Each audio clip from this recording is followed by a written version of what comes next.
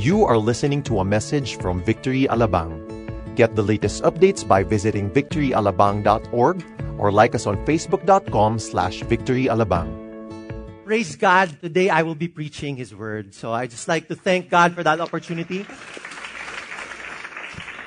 Sa mga nakangiti po pero nasa isip niyo, bakit? Bakit siya? Sabi nga po ni Pastor Jonathan, ako po ay artista. Pero that was before. 4 months ago po, I decided to leave that career to answer God's call to serve Him in the full-time ministry. So, napaka-exciting po this past 4 months. Masasabi kong itong nakaraang 4 na buwan have been yung mga ilan sa pinakamasayang buwan sa buhay ko. I've been learning a lot of new things. I love the people. I love the team here in Victory Alabang. Grabe yung mga puso nila to serve God. It's really so inspiring. And it has been really such an adventure. Ang dami ko natututunan. At yung nangyayari po ngayon, this is part of that adventure. And I'm really just so excited kung saan pa ako dadalhin ng Panginoon. Next month, we will be studying sa EN. So, kindly keep me in your prayers. Kasama ko rin po doon si JJ, one of our interns as well. Dinidiscuss pa rin po natin itong 10. We are on the final commandment natin. Para po dun sa mga ngayon lang po nag-attend, ito pong nakaraang 2.5 months, we have been studying the 10 commandments of God. Isang commandment po kada linggo. And I don't know with you guys, pero ako, masasabi kong etong series na to, so far, ito yung pinaka-paborito ko sa lahat ng series natin. Ang dami kong natututunan. Alam ko lahat tayo umuuwing duguan. Etong mga nakaraang 9 na linggo. Pero yun nga, habang binibreak ni Lord yung puso natin patungo sa kasalanan, binibigyan niya rin tayo ng bagong perspective. Pinapakita niya sa atin kung gaano niya talaga tayo kamahal. And that's something that we have been seeing dito sa series natin na 10 Commandments. Ako personally, lumaki po ako sa Christian home. Nag-a-attend po ako ng mga Christian schools. Kaya hindi po bago sa akin tong 10 Commandments. Familiar po siya sa akin. Pero sa ating pag-aaral nitong mga nakaraang linggo, na-realize ko na mali pala yung tingin ko sa kanya. Kasi 10 Commandments growing up, pakiramdam ko para siyang checklist. Pakiramdam ko meron akong report card kay Lord. Na tipong, okay, nasusunod ko tong commandment na to, nasusunod ko to. Ako competitive akong tao. So gusto ko parati akong perfect sa lahat ng mga exam. So, eto hindi ko ma-perfect. Sabi ko, ano ba to? So ginawa ko, sabi ko, alam ko na. Ikukumpara ko na lang yung sarili ko sa ibang tao. Di ba? Lord, 6/10. Ako 8. Ibig sabihin, mas paborito mo ko. Ibig sabihin, mas papasok ako sa langit kesa yon. Diba? Kasi pakiramdam ko ito pong 10 Commandments, ito yung susi natin para makuha yung pagmamahal ng Panginoon. Pakiramdam ko ito yung susi para makapasok sa langit. Pero sa totoo lang, yun nga, ilan ba sa atin dito makakapagsabing na perfect ko na yung 10 Commandments? Meron po ba? Tahimik tayo Kasi wala po talaga. At alam nyo, nung binigay po ng Panginoon itong 10 utos, alam din naman po niya na wala sa ating makakatupad nun. So nasa isip nyo ngayon, ba't niya pa binigay? Well, yung purpose po ng pagbigay niya ng 10 Commandments, 1, para mas makilala natin siya. Because yung 10 Commandments, dinidescribe niyan yung character ni God. Bawat isa niyan, it describes His character. So it shows us how holy He is, how perfect He is. We appreciate Him even more. Masasabi natin, Lord, wala ka talagang katulad kasi ikaw lang to. That is why, yun nga, every day we praise Him, we glorify Him, because truly, wala siyang katulad. He is the only one who is perfect. We see that through the 10 Commandments. Can we just give Him praise for that? Habang nakikita natin how holy He is, how perfect He is, pag tiningnan man natin yung sarili natin, pakiramdam natin, naku, hindi naman yata ako perfect. Lord, paano na ako? Actually, isa yan sa mga pressure na napunta sa akin nung sinabi ni Pastor Jonathan, ikaw mag-preach ng 10th commandment. Sabi ko, Lord, Pastor, di naman ako perfect. Ba't ako mag-preach ng perfect law na hindi ko man lang masunod? Sabi ni Pastor Jonathan, alam mo, Bodhi, wala naman taong perfect. Close to perfect lang. So ako sabi ko, Saan tayo hahanap ng taong close to perfect? Di ba? Parang, imposible yun. Close to perfect? Sino? Hindi ko na po alam kung ano nangyari pagtapos nun, pero ako'y nakatayo dito. So maraming salamat kay Pastor Jonathan. Actually, hindi po talaga nangyari yon. Parang panaginip ko lang yata yon. Anyway, yun, nung binigay ng Panginoon to, it was to show how holy He is, but at the same time, para ipakita rin sa atin how sinful we are. Kasi kung tingin nga natin dito, it is the way para pumasok tayo sa langit. Wala sa ating maka-perfect. Sasabihin natin kay Lord, Lord, ibig sabihin, hindi namin ma-perfecto. Impyerno kami. Tapos. That is also one of the reasons why He gave us the 10 Commandments. Kasi gusto niyang makita natin that we cannot do things on our own. And every time we see that in the 10 Commandments, syempre, babalik tayo sa Kanya, Lord, bakit mo ginawa to? And when we look at Him, because of the perfect law, pagtingin natin sa Kanya, that's when we see the perfect love. Because as we look at Him, we see the perfect love in Christ Jesus. Pinadala niya po yung nag-iisa niyang anak, bumaba dito sa lupa para tuparin po lahat ng 10 utos para sa atin. Kaya ngayon, buhay po tayo because we have Jesus in us. Siya po yung tumupad ng lahat ng 10 Commandments for us. That is why it is called the perfect law and the perfect love. Galing po, di ba? Yes. Di kayo nagalingan? Anyway, today, nandito na po tayo sa last commandment, which is about coveting. Maldalas, inaano natin to, sinasantabi natin to kasi pakiramdam natin, dulo na yan. Hindi naman masyadong importante yan. Or yung ilan sa atin, hindi kasi siya naiintindihan ng buo. So pakiramdam natin, coveting, hindi ko alam ibig sabihin eh. So, wag na lang. Pero yun nga, ako, as I've been studying itong coveting for the past days, sobra ko mas lalo na-appreciate yung pagmamahal ng Panginoon para sa atin. And I'm just really so excited to share to you kung ano talaga yung ibig sabihin nitong commandment na ito. But before that, gusto ko muna itanong, lahat ba tayo pamilyar dito? Yes. Siyempre, lahat tayo may Facebook, di ba? Lola, may Facebook po ba kayo? Karamihan sa atin. Karamihan sa atin merong Facebook. And sa totoo lang, pakiramdam ko, yung ilan dito nagpe-Facebook ngayon. Tingnan nyo ngayon katabi nyo. Sabihin nyo, mamaya na yan. Ganito na lang, para mas masaya. Sige, babaan nyo muna yung mga cellphone nyo. Gawin natin ngayon para mas masaya, sabay-sabay tayo mag-Facebook. Seryoso ako. Paano ba tayo nagpe-Facebook? Ano ginagawa natin pag nagpe-Facebook tayo? Tumitingin tayo ng mga status. Tumitingin tayo ng mga pictures. Diba? Tapos pag tumitingin tayo, pag ayaw natin, scroll up, scroll up, scroll up. Pag gusto natin, biglang, oops! Like. May bago na nga sa Facebook ngayon, di ba? Oops! Love. Wow. So gawin natin yan ngayon. Magpapakita ako ng ilang pictures. Ito lang hihingin ko. Kapag like nyo yung picture, sabihin nyo, woo! Okay ba yon? Sample nga dito sa area na to. 1, 2, 3, woo! Yun. Dito sa area to. 1, 2, 3. Taas ng boses nyo, ha? Pwede kayo sa music ministry. Dito. 1, 2, 3. Yun, galing. May ganun yun, ha? 1, 2, 3. Wow. Mga Spartan yun nandito. Galing. Alright, so gawin natin. Magpapakita ako ng picture. Kapag gusto niyo yung picture, maging honest kayo sa sarili niyo. Sabihin niyo, woo! Alright, so practice muna tayo Magpapakita ko na isang picture, sabay-sabay tayo mag-woo. Okay? Okay, picture number 1.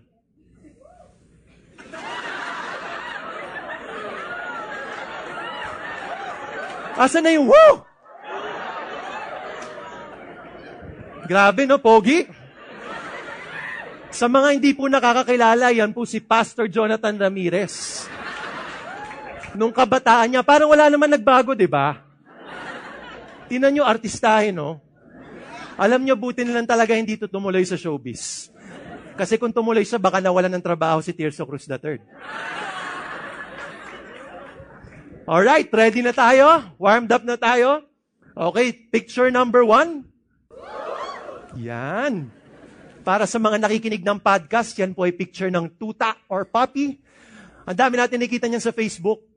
Ako, pag nakita ko ng picture ng puppy, parang, gusto ko bumili. Actually, 3 months ago namatay po yung aso ko, kaya gusto ko talagang bumili ng aso. Pero pag nakikita ko, sabihin ko, gusto ko. Kaso, ang hirap mag-alaga eh. So, wag na muna. Pero ang dami natin nakikitang ganyan sa Facebook, di ba? Mga pets ng friends natin. So, maraming may gusto niyan. Check. Like. Alright, next photo. Ang taas ng mga boses. Yan tayo eh. Babae talaga mahilig sa designer handbags. Parang yung kapatid ko dito, hindi lang, woo! Talagang, woo! Tumaas pa yung paa eh, no? So yung mga babae, mahilig talaga sila sa bags. At aminin nyo mga girls, kahit na may kamukha na yung bag ninyo, nakita kayo ng medyo ibang style, medyo mas malaki lang ng konti, gusto na naman bilhin. At marami tayong nakikita rin ganito sa Facebook at Instagram kasi kasali ito parati sa mga OOTD nila, di ba? Yung mga picture ng girl parati nakaganon. Di ko alam kung nakukomang ba o ano. Kung gusto ba nila ipakita sarili nila o yung bag. So, yan, mga mister, alam nyo na po yung ireregalo kay Mrs. sa Pasko. Tama ba, mga Mrs.? Yan, alright. Next picture.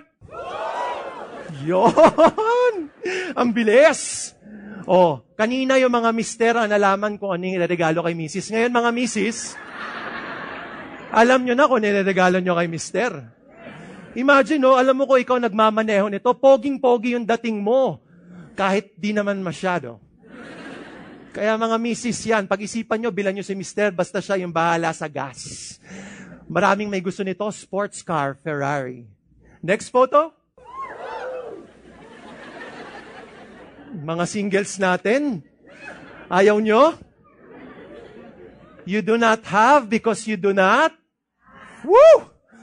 Bibigyan ko uli kayo ng chance, ha? Ilalabas ko ulit. 1, 2, 3. Yon! Siyempre, di ba, marami rin tayo nakikitang mga ganitong photo sa Facebook, mga kaibigan natin na nagpapakasal. It's parang pag nakikita mo, Lord, balang araw po. Lord, next month. Yeah. Di ba? So, of course, that's something that we all desire as well. And finally, last picture. Yan! Ang sarap umuwi sa bahay na ganyan. Actually, kung dyan siguro ako nakatira, baka hindi na ako umalis. Mag-iimbitan lang ako ng mga tao, halika, party tayo dito. Imagine, no? Sarap tumira dyan. Kung papansinin nyo, no? Ang sarap mag-surf ng Facebook, tama ba? Lalo kung sama-sama. Ngayon nyo lang nagawa to, no? Sarap mag-surf ng Facebook. Ang dami natin nakikita. It's really a fun activity. Pero alam nyo ba, recently nagkaroon ng ilang study na nagpapakita na Facebook actually causes depression sa mga tao. Ang dami pong nade-depress, ang daming nalulungkot. Bakit po? Well, because originally, Facebook naman was meant to facilitate connection sa mga kaibigan nyo, communication. It was meant to show you kung ano yung mga ginagawa ng loved ones mo. Pero sa society natin ngayon, ang ginawa po sa Facebook, pang-check ng kung ano na nangyari dun sa karibal ko nung high school. Tawa kayo, ginagawa nyo, no? O nag-check kung ano na kaya nangyari sa ex ko? Nagpakasal na siya. Mukha naman pa ako. Di ba yun? So may ganon. Ang dami natin nakikita. Yun na yung naging natin. Ginagawa natin sa Facebook. So instead na connecting lang siya, chine-check natin kung ano yung merong ibang tao na wala tayo. So sa huli na lang, pakiramdam natin, di okay yung buhay ko, mas okay yung buhay niya. Kaya ang dami tuloy na de-depress. And alam nyo, isa yan sa mga ayaw ng Panginoon, yung society o yung culture na panay-inggitan, yung culture na panay jealousy, hatred. Dahil ang gusto ng Panginoon, tayo yung nagmamahalan. Gusto ng Panginoon, we live in harmony with each other. We are happy for other people. And we are happy sa sarili natin. Kontento tayo. That is why today we are going to discuss coveting. Kaya po binigay ng Panginoon yung commandment na yan because He wants us to live in a loving society. I would like to ask everyone to just stand up as we read from God's Word. From Exodus chapter 20, verse 17. 1, 2, 3. You shall not covet your neighbor's house. You shall not covet your neighbor's wife, or his male servant, or his female servant, or his ox, or his donkey, or anything that is your neighbor's. Let's pray. Panginoon, maraming salamat sa araw na to. Maraming salamat sa presensya mo dito. Maraming salamat na ikaw ay buhay at buhay ang salita ninyo. Hinihiling namin, banal na Espiritu, na samahan nyo kami ngayong araw ikaw ang magturo sa amin, ikaw ang mga usap sa amin. At nagpapasalamat kami dahil alam namin sa pag-aaralan namin ngayon, kami ay inyong babaguhin. Sa ngalan ni Jesus, Amen. Amen. Makakaupo na po kayo? Alright, so we are discussing coveting. Sabi nga po natin, yan yung mga sinasantabi lang natin, pakiramdam natin, hindi importante. Ngayon po malalaman natin what it really is. Pero bago po yun, I think it's very important na bago natin malaman kung ano siya, ma-pronounce muna natin siya ng tama. Alright, so, 1, 2, 3, basa? Tama. Hindi po siya covet. Covet. Kasi ang dami ko narinig, nagsasabi, ano ba naman yan sa victory? Paulit-ulit. Kaka-discuss lang ng thou shall not commit adultery, thou shall not covet naman ngayon. Iba po yung kabet. Ang dinidiscuss natin ngayon ay covet. Sabihin niyo po? Covet. Alright, word number 2. 1, 2, 3. Yan, hindi po siya coveting. Ito po ay coveting. Sabihin niyo po? Yan, and final word. Ay, nahirapan sila. 1, 2, 3. It's covetousness. Galing ano, para tayong may English class. So ulitin natin, word number 1. Covet. Word number 2? Coveting. Word number 3? Alright. Yan na po ang katapusan ng ating pag-aaral ngayong araw. Maraming salamat mga estudyante. Alright, so discuss natin. Today we will be discussing the dangers of coveting.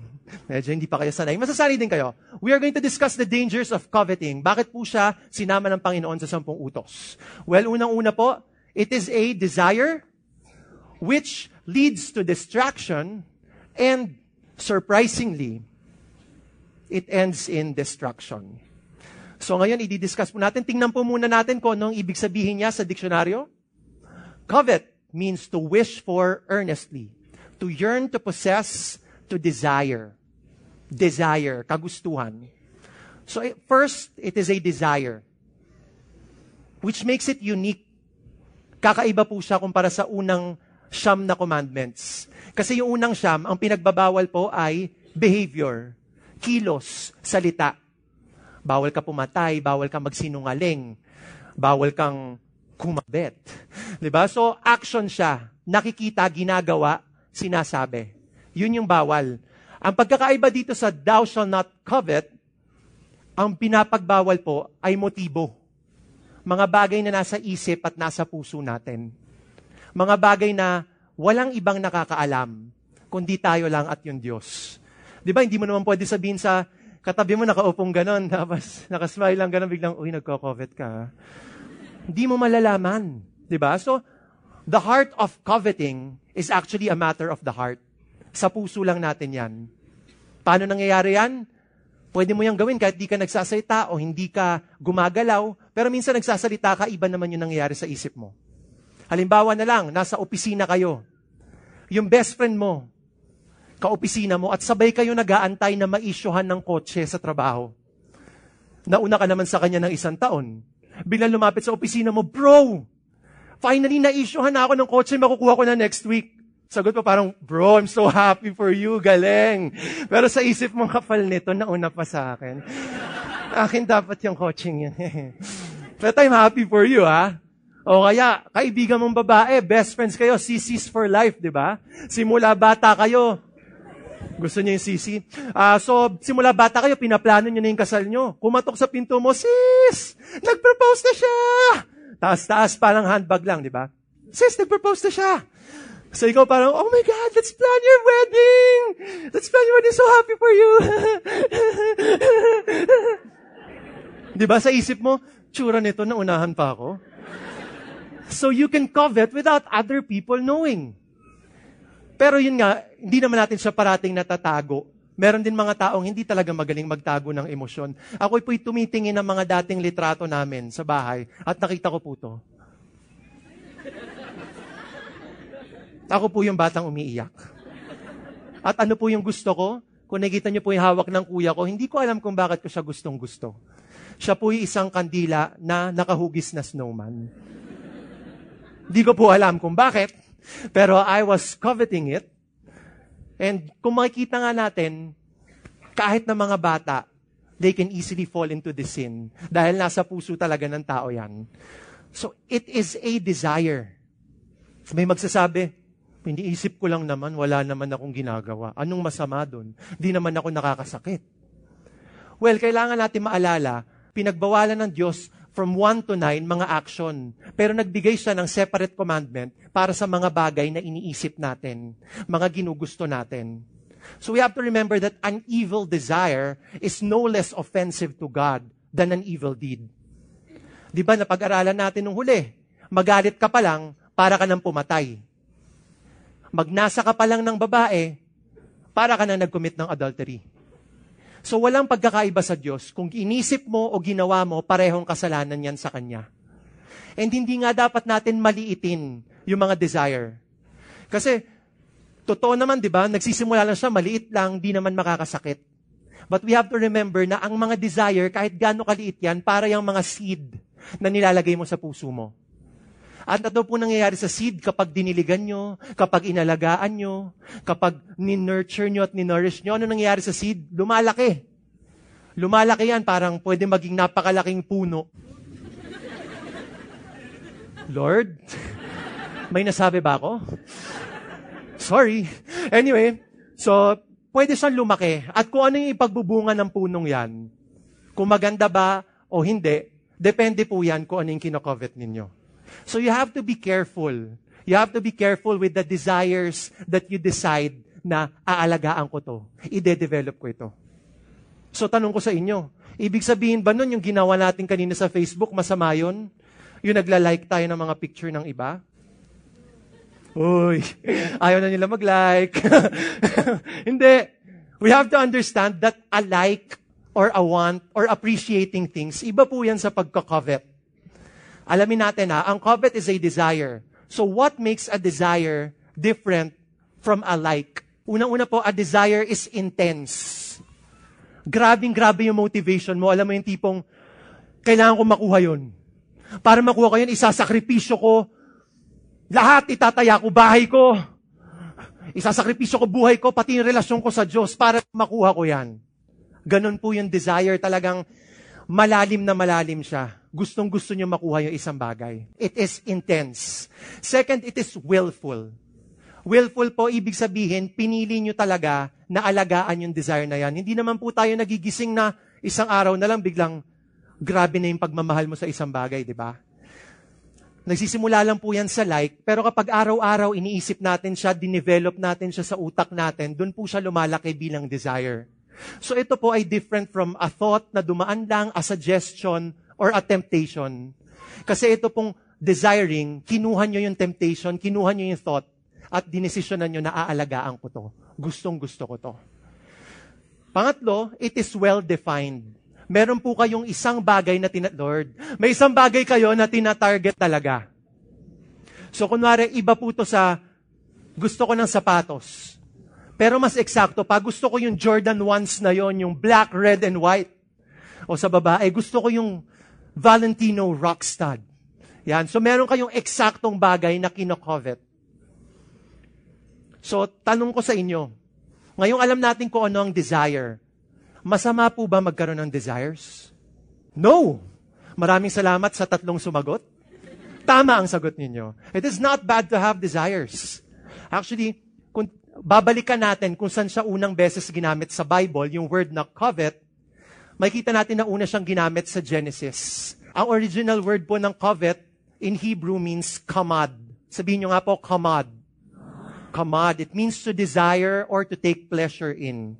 Unang-una po itong ginamit sa Bible, in Genesis, describing the things that God created in the Garden of Eden. Sabi po sa Genesis 2:9, "And out of the ground, the Lord God made to spring up every tree that is pleasant to the sight and good for food." Sa ESV po, tinanslate nila yung kamad to pleasant. So, ibig sabihin, the Lord created the trees in the garden that were pleasant, they were beautiful, they were delightful, and they were desirable. So the Lord creates things that we are to desire. In short, hindi po masama mag-desire. Diba? Lahat po ng puno dun sa Garden of Eden, it was desirable. It was something to covet. So it was a positive thing. Naging mali na lang po yung coveting nung nilabag ni Eve, yung sinabi ng Diyos kay Adan na bawal galawin yung puno na yon. Di ba? Ang Diyos nagbigay kay Adan na asawa ni, nagbigay siya ng isang babala na asawa ni, babal. Yan. Galing. So not all coveting is sin. Hindi po masama mag-covet. Only misdirected desires are evil. Kaya dapat ingatan talaga natin yung mga desire na nilalagay natin sa puso natin. And yun nga, ngayon nagkaroon tayo ng connotation na masama mag-covet. Bakit? Kasi yung commandment, sinashortcut natin. Thou shall not covet. Period. Kung babalikan natin yung verse, hindi naman po natapos doon, di ba? Sinabi po kung ano yung mga bagay na hindi natin dapat naisin. Sabi po, your neighbor's house, you shall not covet your neighbor's wife, or his male servant, or his female servant. Sa panahon po natin ngayon, ibig sabihin yung mga people that are working under us, mga empleyado po natin, mga kasama natin sa bahay, or his ox, or his donkey, mga kotse po ng kakilala ninyo, or anything that is your neighbor's. So ano yung hindi dapat natin naisin? Do not covet anything or anyone that is already owned by someone. Paano nyo malalaman kung hindi nyo dapat naisin? Meron ng may-ari. Kaya pag kayo po'y pumupunta sa mga reunion at makita nyo yung ex nyo na may asawa na, huwag nyo nang pagpilitan na hindi kami naman talaga yung nagmamahalan eh. Ang tagal lang namin hindi nagkita pero ngayon nagkita kami, parang walang dumaan na panahon. Huwag kayong kiligin. May nagmamay-ari na sa kanya so hindi nyo po dapat siya i-covet. Tanong ko naman sa inyo ngayon, paano kung wala namang may-ari? Paano kung kunwari nakita ko lang yung kotse ng kaibigan ko, uy bro, I like your car. And that same color, I like it. Coveting ba yon? Well, pwede naman ako pumunta sa dealer at bumili ng ganong klaseng kotse. So I wasn't coveting the exact thing. Pwede ako bumili ng ibang bagay. Tanong, coveting ba yon? Is it bad to desire things like that? Well, not necessarily. Pero depende po sa sitwasyon din ninyo. Ito po yung sinabi ng Old Testament, do not covet anything or anyone already owned by someone. Sa New Testament, ang sabi po sa Colossians 3 verse 5, put to death therefore what is earthly in you, sexual immorality, impurity, passion, evil desire, and covetousness, which is idolatry. So kapag hindi po tayo maingat, the things that we covet can be our idols. We have to be careful. It goes back to the first commandment. Sabi po ng Panginoon sa Exodus 20:2-3, I am the Lord your God who brought you out of the land of Egypt, out of the house of slavery. You shall have no other gods before me or besides me. So kung yung kinukovet po natin na bagay ay afford naman natin at nakakapag-tithe naman tayo at na-honor naman natin si Lord, bakit hindi? Pero kung yan yung maging talagang motivation mo buong buhay mo, gumigising ka lang sa umaga para kailangan kong makuha yan. Doon po tayo magkakamali. Dapat hindi tayo nagde-desire ng mga bagay na napapalayo tayo sa Panginoon. Pursuing desires that are not from God is idolatry. So we have to ask ourselves, ito bang mga bagay na ninanais ko? Napapalapit ba ako sa Panginoon? O nadadala ako sa kasalanan? Ang makakasagot lang po niyan, kayo, syempre sa tulong din ng banal na Espiritu. Kaya nga itong commandment na to, it's so interesting because it's an invitation for us also to check ourselves na maging accountable tayo sa sarili natin at sa Diyos. Kasi, yun nga it's a matter of the heart. Tayo lang nakakaalam yan. And if we are not careful, these desires that do not come from the Lord can lead us astray. Coveting can actually be a cursed road that can lead you away from the path of God's blessings. Kapag tayo po'y lumiko, mapapalayo tayo sa gusto ng Panginoon para sa atin. So it can become a distraction. Distraction from what? Coveting can distract us from fulfilling God's perfect purpose in our lives. Ano ba yung purpose ni Lord para sa buhay ko? Well, sa bawat isa sa inyo, I'm sure meron siyang defined na purpose. Yung mas customized para sa inyo. Pero binigay niya naman sa atin kung ano yung mga purpose niya for His children, di ba? To love others, to honor Him. Coveting can keep us from loving others. Paano ka magmamahal ng iba kung naiinggit ka parati sa iba? Paano ka magiging masaya Kung ang tingin mo parate, dapat akin yun eh. Ano ba naman yan? Bakit siya? It breeds hate inside of you. Sabi sa Romans 13:8-9, owe no one anything except to love each other. For the one who loves another has fulfilled the law. For the commandments, you shall not commit adultery, you shall not murder, you shall not steal, you shall not covet, or any other commandment are summed up in this word. You shall love your neighbor as you love yourself. We are called to love our neighbors. Kahit yung boss nyo, nakakainis yan, at pakiramdam nyo, para sa inyo dapat yung posisyon niya, huwag kayong magagalit sa kanya. How do we love others? By praying for them. Baka naman ang pinagpipray nyo, Lord, sana matanggal siya sa trabaho. Lord, sana di po siya pumasok ngayong araw para makapag-Facebook ako. Diba? Coveting, kung eto nga, pwede ka magalit sa taong di mo pa kilala eh. Diba, kunwari meron posisyon na nagbumakante sa opisina ninyo, tapos nag-apply ka sa posisyon na yon. Bigla nagdesisyon sila, hindi na lang kami kukuha sa loob. Mag-outsource na lang kami. Parating pa lang yung tao, galit na galit ka na. Sino ba yan? Hindi naman yata marunong yan. Pupunta-punta dito. Tapos pagdating ng tao, di naman itsura niyan, di naman kagalang-galang. Diba? Lahat yun, nasasabi mo, hindi mo nga kilala yung tao eh. Nasabi mo lang dahil galit ka, dahil ginugusto mo yung posisyon niya. So yun nga, dapat maingat tayo because coveting can lead us to that, to hate. And it can lead us to even harm other people. Sabi sa James 4:2-4, you desire and you do not have, so you murder. You covet and cannot obtain, so you fight and quarrel. Makikita natin that coveting is actually the root sin ng all the other commandments. Bakit natin gusto lahat ng pride sa mundong to? That's idolatry, wanting yourself to be worshipped. Dahil naiinggit tayo, gusto natin kunin yung glory na kay God dapat. Bakit tayo nagsisteal? Kasi gusto natin yung magamit ng kakilala natin. Bakit tayo nag-adultery? Because nagnanasa kayo ng tao na hindi para sa inyo dapat. Bakit kayo nagmamurder? Because yun nga, galit kayo dahil sa inggit, mapapatay niyo yung tao. So, sabi dito, the desires that we have can lead to this. Can lead us to harm other people. At hindi lang yun, sabi dito, you do not have because you do not ask. You ask and do not receive because you ask wrongly to spend it on your passions. So, nasiset up din po tayo na pakiramdam natin, Lord, hingi ako ng hingi sa'yo, hindi mo naman binibigay, hindi mo naman yata ako mahal eh. Bakit yung kasama ko sa trabaho, walang ibang ginawa kundi mandaya? Walang ibang ginawa kundi magsinungaling? Walang ibang ginawa kundi magbenta ng mga samples niya sa iba? Pero siya pa yung na-awardan. Siya pa yung top. Eh kung ganun lang din, gagawin ko na lang din yung ginagawa niya. Pero when you desire something so bad, ma-justify mo lahat ng bagay, ginagawa niya, okay lang yan. So it can lead you not only to destroy your relationship with other people, but it can also destroy your relationship with God. It can keep us from enjoying God and His blessings.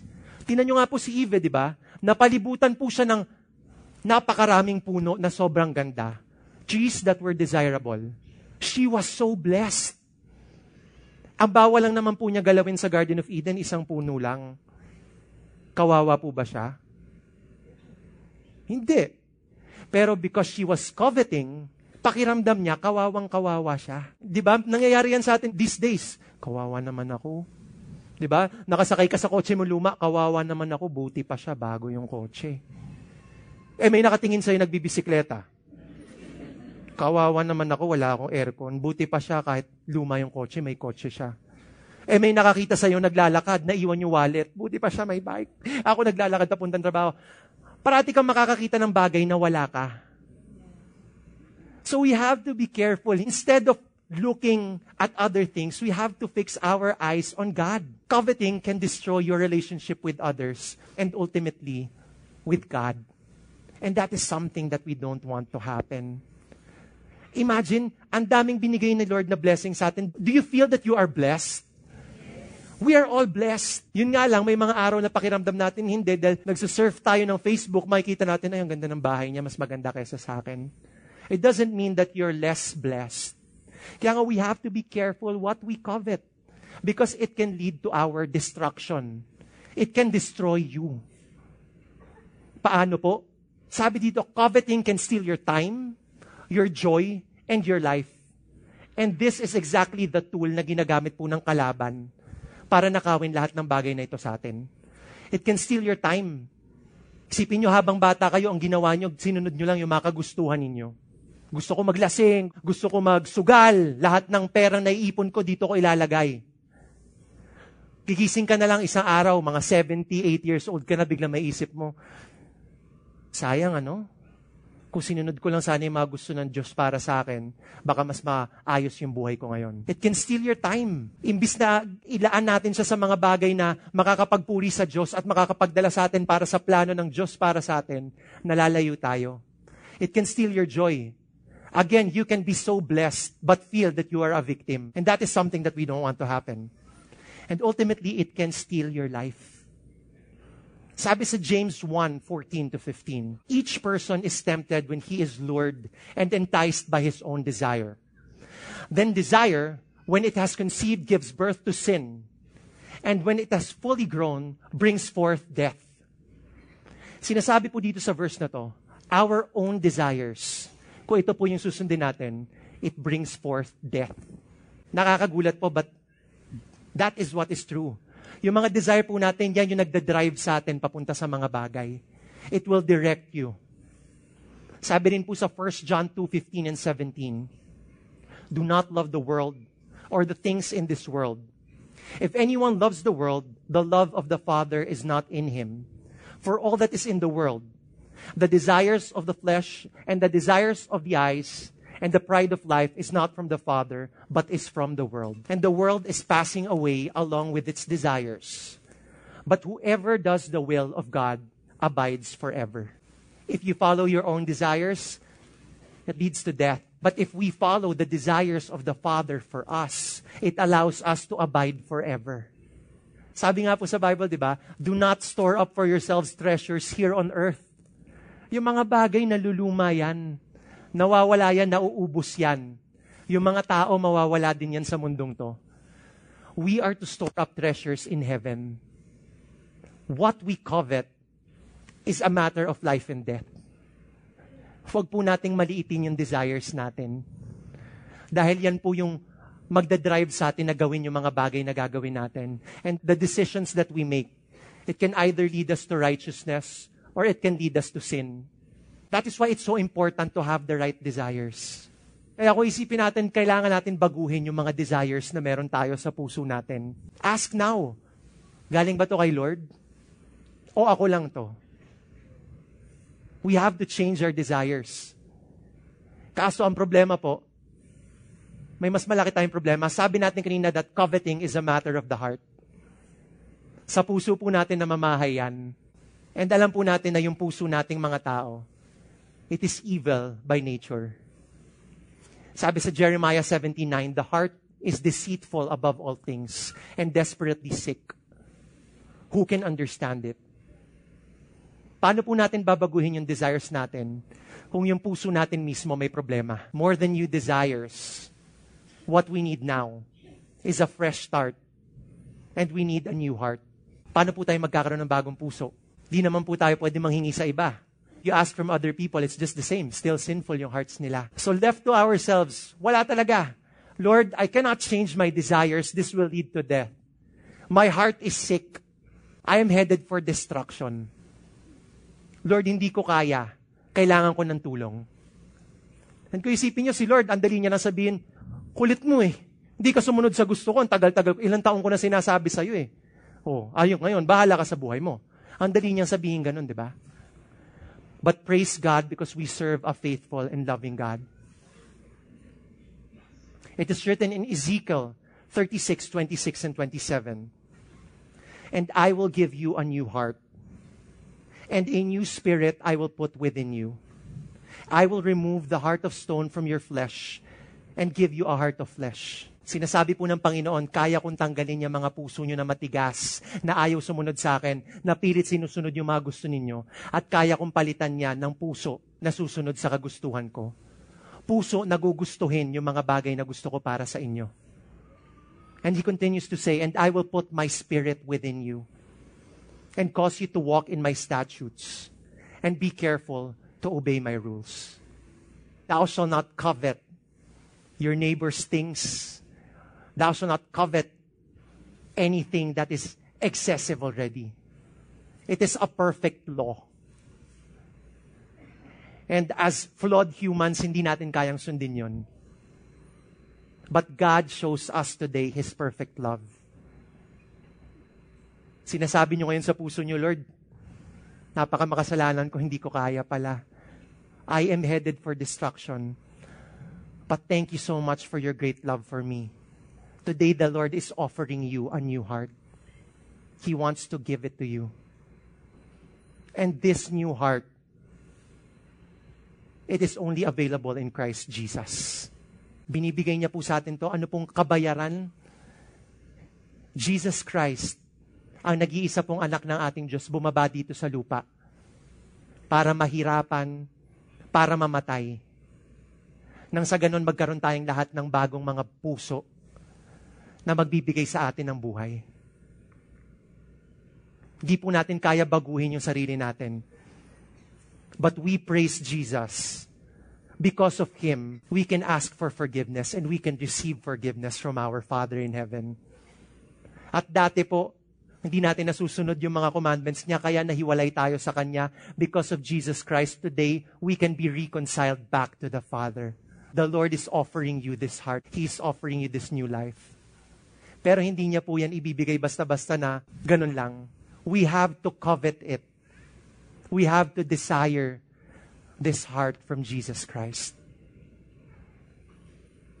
And once we do, covetousness ceases when we receive the new hearts from Christ that free us. And it does not only deal with covetousness, but with all the other sins in the Ten Commandments.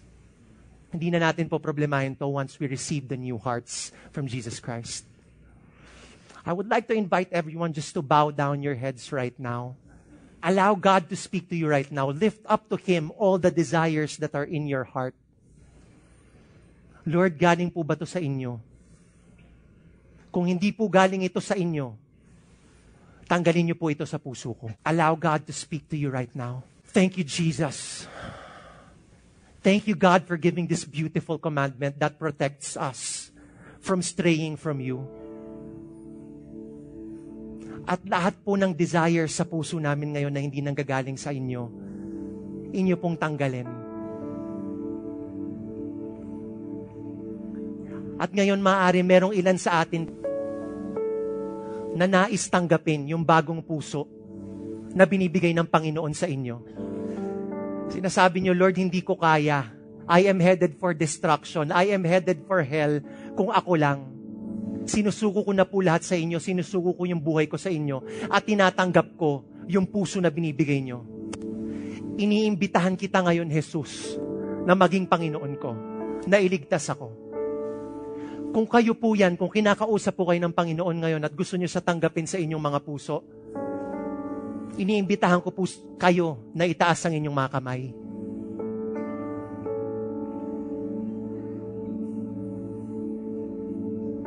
Hindi niyo po kailangan mahiya.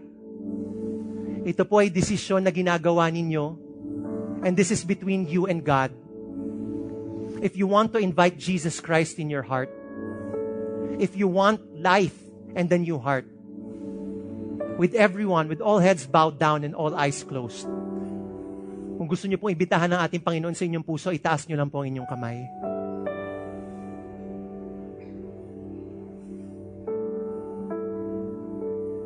Thank you, Jesus.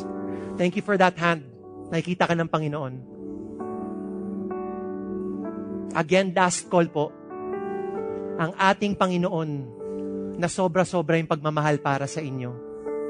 Ang ating Panginoon na gusto kayong iligtas sa lahat ng mga problema na pinagdadaanan nyo ngayon. Ang ating Panginoon na gusto kayong iligtas sa kamatayan ay kumakatok sa pintuan ng inyong mga puso.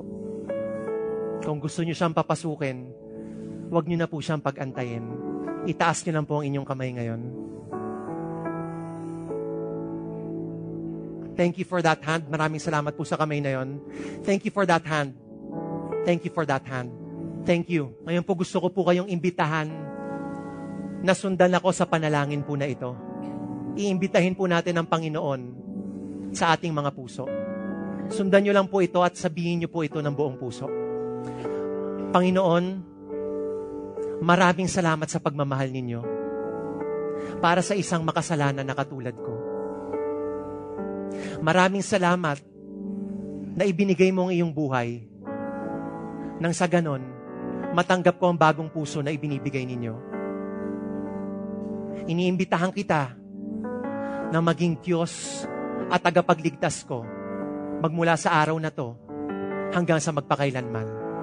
Sa ngalan ni Jesus, Amen.